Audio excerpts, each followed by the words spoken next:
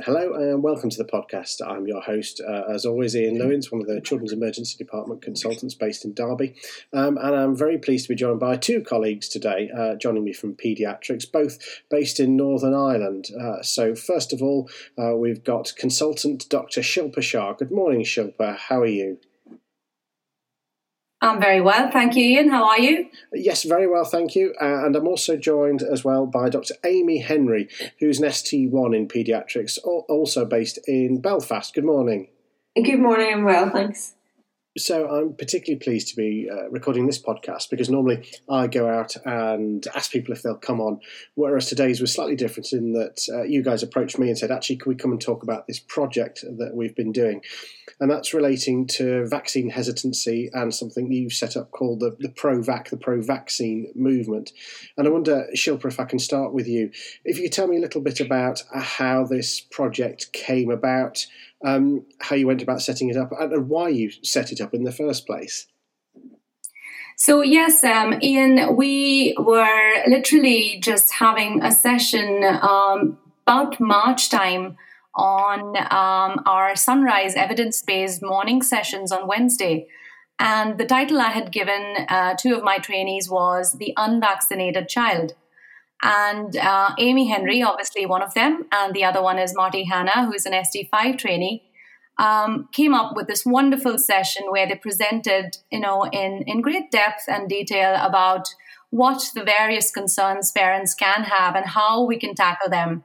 And they also quoted a wonderful Don't Forget the Bubbles by Margie Danchin, if I may plug that in already, in 2018, which talked about, why parents have, hesitancy and why they do things as they do.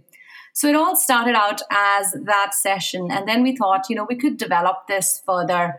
One of the things that had been suggested was that mums in their antenatal period can be quite suggestible in terms of information and uptake of information. So we started with antenatal mums trying to ascertain what was the hesitancy.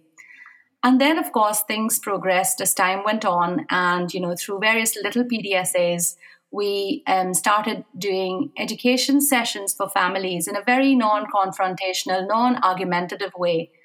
But very soon we realized that some of our healthcare professionals wanted to learn more, and we thought we might get a further reach if we can, help our healthcare professionals understand how to have these conversations. And therefore, the pro-vac movement started. It's all encompassing and it's only just starting, and I don't know what the future holds for us, but it's all about positive conversations on vaccine safety. Excellent. Amy, if I can turn to you now. As an ST1 getting involved in this project, how did you get involved and why did you get involved? Well, my section of that teaching session was actually from the anti-vax perspective, and was trying to just provide our group with a bit more information of what is available to parents out there and the information that they can get, which I found very interesting in that the sheer volume of information from resources that aren't necessarily reliable, but obviously very accessible to be interesting. And then afterwards, Shilpa approached myself as well as my other colleagues about providing information sessions for other people and getting part of this pro-vac movement. For me, really, I think being part of that teaching session just showed me how vast the information is out there, and how it's such an important rising issue for not only paediatrics but public health. And I think it's very important that, knowledge is key here, and it's important to empower parents with accurate information. And part of doing that is enabling other healthcare professionals to engage in conversations with parents and feel confident in doing that. And I know as a very junior trainee, before I started all this, I wouldn't have been confident if a parent said they had an unvaccinated child about engaging them with why they'd made that decision, or being able to provide them with resources or directing them to accurate information. So I really thought it was important to not only educate the public and the parents, but share the knowledge that I was gaining with my peers, really.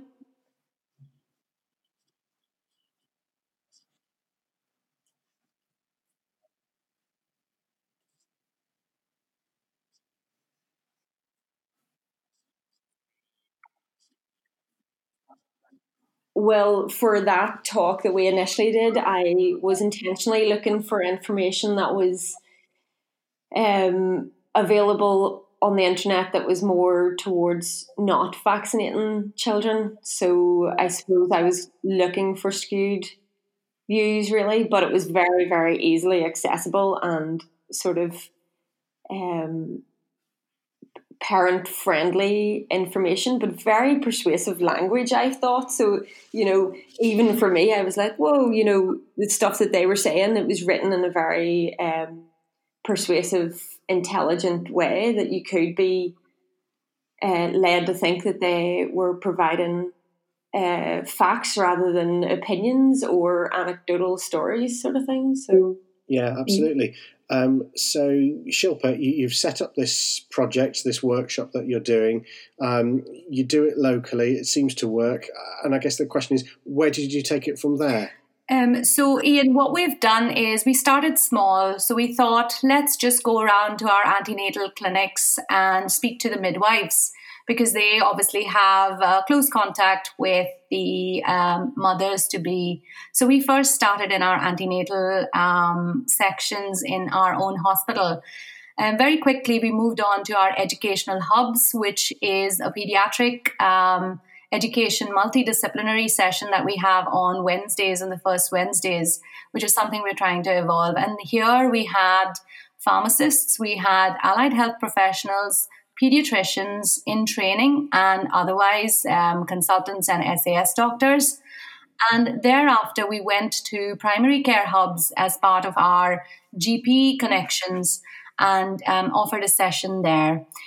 Soon we realized that we were being approached by people and we were continuing to engage with them. So we went to our medical school as well at Queen's and presented there as well. And we also took the opportunity to present at our Quality Improvement Day, which was a day attended by almost about 500-600 people. And we had 2 workshops we had to do back to back where we had about 30-40 in each.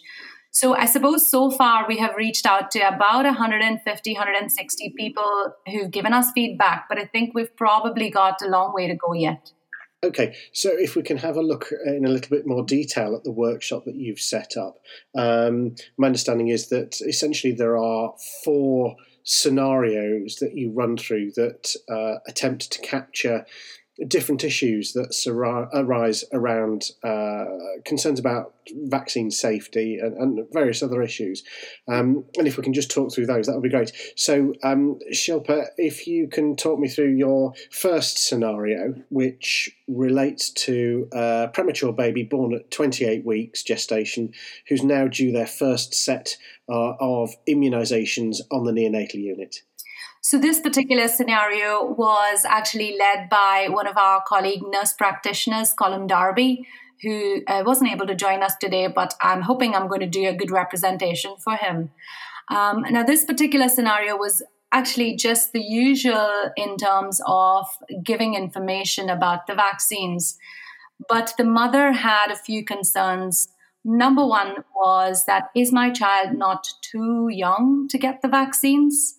The second thing she said was, I'm breastfeeding this child, so why should I, not get enough protection from that? And then what are the things we need to watch for? To this, I suppose, our response was that actually premature babies have missed that 3rd trimester surge of passive transplacental transfer of antibodies from the mother to the baby because they were born early. So that probably leaves the child a bit more vulnerable. And that was explained through very simple language, not using complex medical language. The second thing that was mentioned then was that, my child is being breastfed by me. So doesn't that confer enough immunity? At this point, I think as healthcare professionals, we need to congratulate families because choosing to breastfeed is the best choice for the baby, and certainly for a premature baby. As we know, the rates of breastfeeding in UK are generally not very high, and certainly in Northern Ireland it's even lower.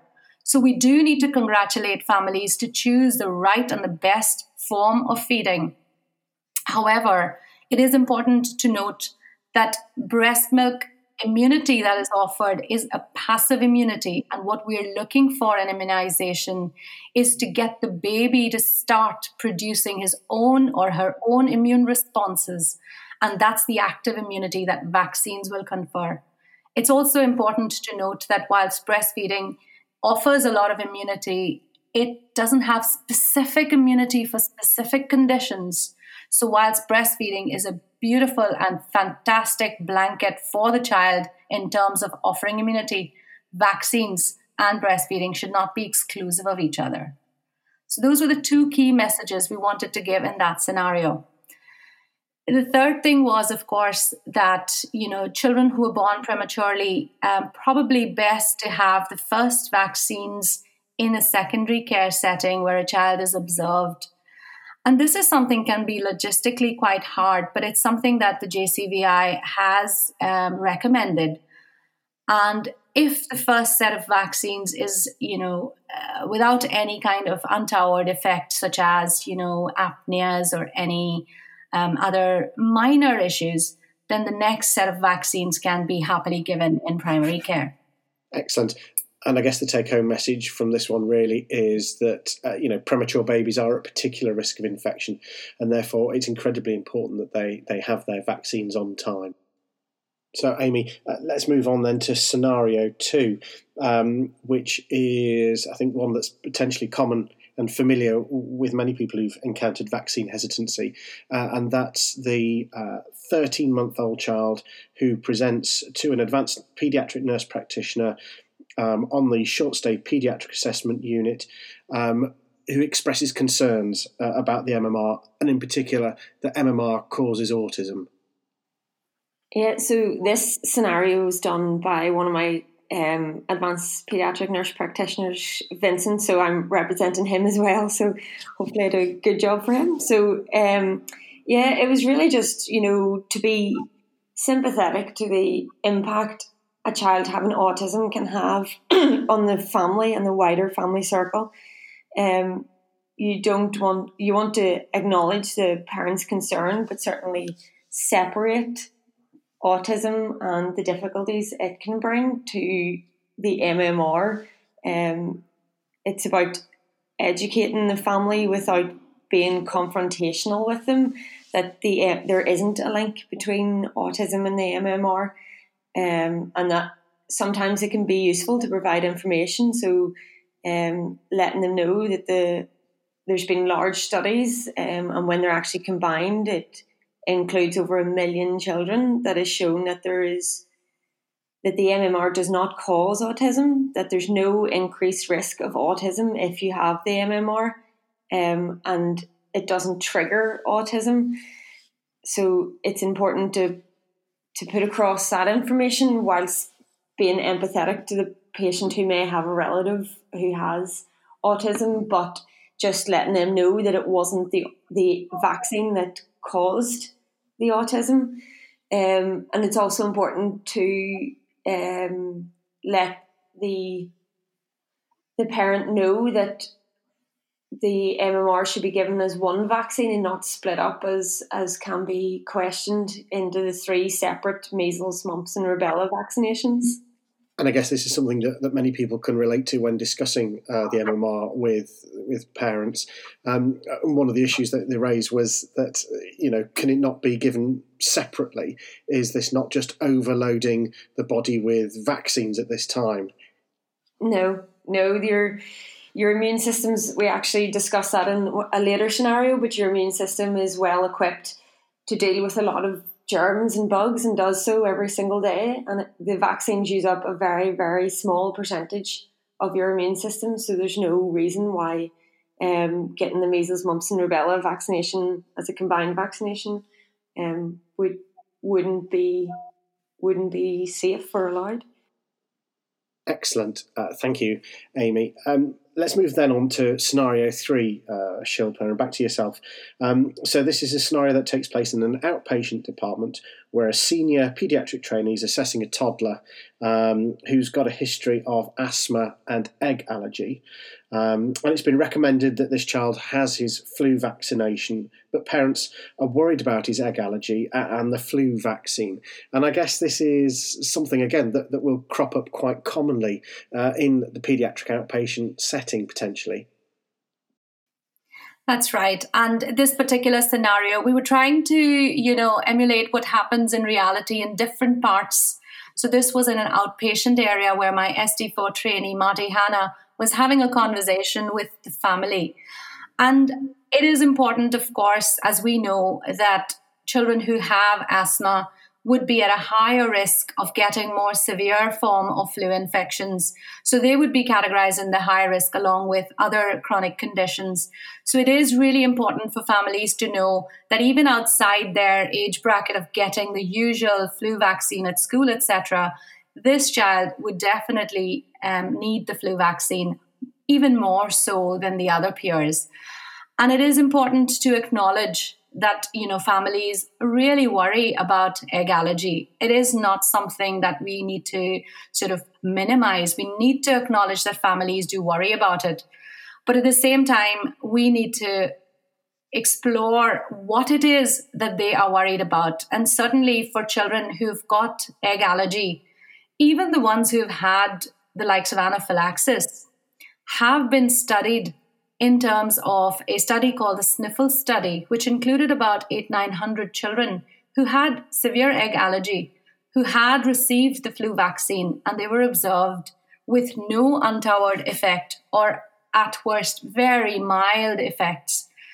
And this study actually helped us recommend that the flu vaccine is safe to children who have egg allergy and even egg anaphylaxis. The reason being the low ovalbumin content of these makes it very safe, and vaccines are tested and tested and tested. So there is a high safety profile of these vaccines, and there's surveillance going on about any untoward effects. And certainly if there is any untoward effect, there is an open and transparent availability of information. So it is important to acknowledge that, egg allergy is definitely something that families worry about, but it is safe to give the flu vaccine, that too in primary care. So it is important, and in schools as well. So it isn't that the child needs to come up to the hospital. There is one particular exclusion, and those are the children who have had egg anaphylaxis that have required intensive care admission. And the reason why that is excluded is because they were not included in the study. And I guess this also leads on to concerns that some people have about how vaccines are produced and the chemicals and preservatives that are potentially in them. And is this something that you also discuss in this scenario? That's right. So, I suppose the vaccines are made safe by adding things to it, not unsafe by adding things to it. And these vaccines are prepared meticulously. And there's loads and loads of safety checks that are involved. Now, vaccines, obviously, the live vaccines require to be attenuated, which is their sort of virus or a bacteria, as it were, to be sort of brought down to a safe level. And also, to prevent contamination, you have agents that have been added. For example, antibiotics have been added. But these have been done at the very early stage of manufacture. And the antibiotics that have been added, for example, to the MMR would be things that have a low allergy profile anyway. So it is important to highlight that the neomycin that has been added is actually very, very safe and can be used even in people who have penicillin allergy, for example. The other things that have been added are adjuvants, and aluminium comes up often in that. And people have concerns that aluminium can cause things like Alzheimer's and various other things, and it's toxic in nature. But actually, aluminium is in air, in milk, in water. So it is everywhere. And the amount that is used in the vaccine is minuscule. And it's really important that the adjuvant increases the work the vaccine does by releasing small bits so that the body is beginning to produce a good and a sustained immune response. So actually its role is really vital. Thimerosal is one of the other things that seems to keep creeping up, but we just want to know and make sure that people know that thimerosal hasn't been used in vaccines in the UK from the early 2000s. And even if it was, it is safe. It is a mercurial, and again, as we said, it helps to keep the vaccine stable, as it were. But it hasn't been used for from the early 2000s. And I think one of the other interesting things, the discussions I've had about things that are in vaccines, relates to the use of pork gelatin in things like the nasal flu spray and the MMR vaccine, and how that additive might not be acceptable to certain communities, and I'm thinking particularly to certain Muslim communities. Is that something that you've discussed in this scenario in particular? So we haven't actually discussed it in this scenario, but it does creep up in the discussion afterwards. And you know what? I think we might include that as one of our sort of discussion points as we go along. And you can get porcine-free vaccines available. Now they wouldn't be available up front, but if there is any kind of a discussion to this effect, certainly that is something that can be made available, and it is available. Absolutely. Let's move on then to scenario 4, and back to you, Amy, if I may. So this scenario is in a busy emergency department with a junior paediatric trainee seeing a 16-month-old child whose family are from Lithuania, and the child is completely unimmunised because the parents say they don't believe in vaccination, and how one goes about handling this scenario. Yeah, so obviously it's as part of the paediatric history in an emergency department is their past medical history, have they had their vaccinations? And it's really about engaging with the parent in a positive conversation. You're aware that majority of the time the parents have probably spoken to other doctors or healthcare professionals, but it's always good to, if the parents are willing, just to go over it again. So it's about engaging the parents in a positive way. Asking them, would they mind discussing it with you? And if they're willing to chat to you again, then it's important to acknowledge what they're doing. That's good. So in the conversation that we have, the mum talks about how she breastfed as when he was a younger baby, how he is getting a good balanced diet and she's doing all she can. So it's also important to acknowledge that the mum is doing well in other aspects of his life as well, and answer the question. So I think this conversation is sort of part of this type of conversation is part of the reason why I think the vaccine project is so important. So she is asking questions about overloading his system with getting multiple vaccinations, and you have to explain how vaccines work and how they just show the immune system a small part of a virus or a bacteria, and then it enables the immune system to learn and react the next time it comes across it. Just to give her all the information that you can to make her to enable her to make the most informed decision about whether to vaccinate the child. It's important to explore all of their concerns, so as much as possible within the time constraints of an emergency department. So she also said about getting lots of vaccines at once, and then about how the vaccine project is different in Lithuania to it is in the UK. So it's acknowledging the concerns that she has about that as well. But sometimes, having conversations with parents, you have to think of it as a continuum of people who will refuse all vaccinations. And with those people, each conversation is important, and it's important to be positive and inform them that it's never too late to catch up. And the longer the child is unvaccinated, the longer they're unprotected for. But those are the people that you're probably not going to persuade or change their mind, because they're always going to think, or they may think that you are just as in this conversation, that she was worried about just believing you because you obviously want her child to get vaccinated. So they're the most difficult people to change their mind, or if you think of it as a continuum, right, to the people who accept everything. It's the people in the middle who are a bit hesitant, who, with more positive conversations and more information, you might actually change their mind and they might vaccinate the children. It's them that we want to engage the most, and by offering them the information, you might actually enable them or encourage them to the right resources, and that the correct information might change their mind to get their child vaccinated. Excellent. And I guess many parts of this project are very much about positive conversations and trying to direct people towards appropriate resources. And I guess resources is something that crops up again in something I've seen quite recently in a study about to be published, which looked at reasons why children hadn't completed all their vaccinations. And I think the paper suggested that whilst from a health professional concern, there's obviously concerns about misinformation or inadequate information.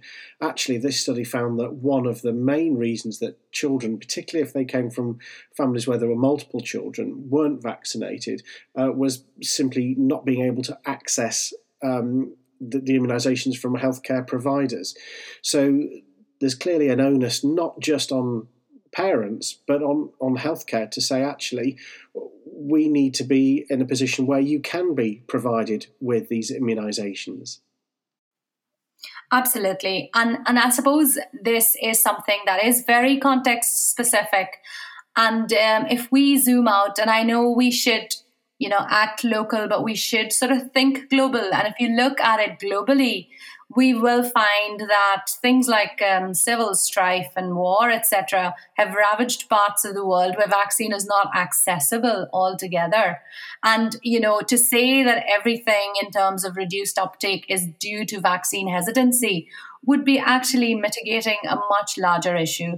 And it is important that we take the onus upon ourselves to improve the availability of the vaccine, make them fashionable enough and make them required enough that people will take the trouble to come there, but also take the trouble to come to people. And it's really important that our primary care colleagues are available to, have text alerts, for example, reminders, having GP practices with a named vaccine champion. So those kind of things. And of course, that those are sort of beyond the remit of what we are doing. We are encouraging positive conversations. And certainly as a whole body in the UK, people need to start thinking about strategies to improve the uptake of vaccines to, places where it's pretty hard to get to the GP practices, for example. And, to even, try to reach out to people in their homes, etc. So it might be going as far as that to improve the uptake. Absolutely. And it's excellent. So I guess what next for this project, the Pro-Vac movement? So we have large dreams, and I suppose what we are going to do next is identify champions within different parts of our little country. Firstly, in Northern Ireland itself. So we've already started to reach out to people, and we've identified a few champions in other hospitals. We will call it the Pro-Vac movement, have our presence on social media, and try and, utilize that big, free, available interface to connect to people. And the idea is positive conversation. The idea is to make every contact count. And the idea is to leave an open door for the ones that seem to be refusing all vaccines, so that if they do change their mind, we know where to find, the help, and signpost people. We have also got funding or almost got funding from our local RQIA. So we will be looking at logistics of trying to expand this. And we would like to keep that name, the Pro-Vac movement. Just sounds a bit fashionable. So hopefully that'll work. And of course, we would like to take any further ideas that you may have, Ian, for us in terms of widening our scope. So absolutely, if we can do something that we haven't thought of, we would like to consider that too. Excellent. And Shilpa, if people are listening to this and are really interested in getting involved, can they contact you to take this forward at all? So yes, I am very freely available on Twitter these days. I've only just recently started the whole Twitter thing. So absolutely do contact me on my Twitter feed and also on my email, which can be my home email or my trust email. So that's drshilpa@yahoo.co.uk or shilpa.shah@southerntrust.hscni.net. So you're very welcome to contact me with any ideas that you may have. Excellent. And I'm sure there'll be plenty of our listeners that will be interested and will be in touch. So all it remains for me to do is to thank you both very much for joining me today. So it's very much a thank you to Dr. Shilpa Shah and Dr. Amy Henry. And thank you for listening.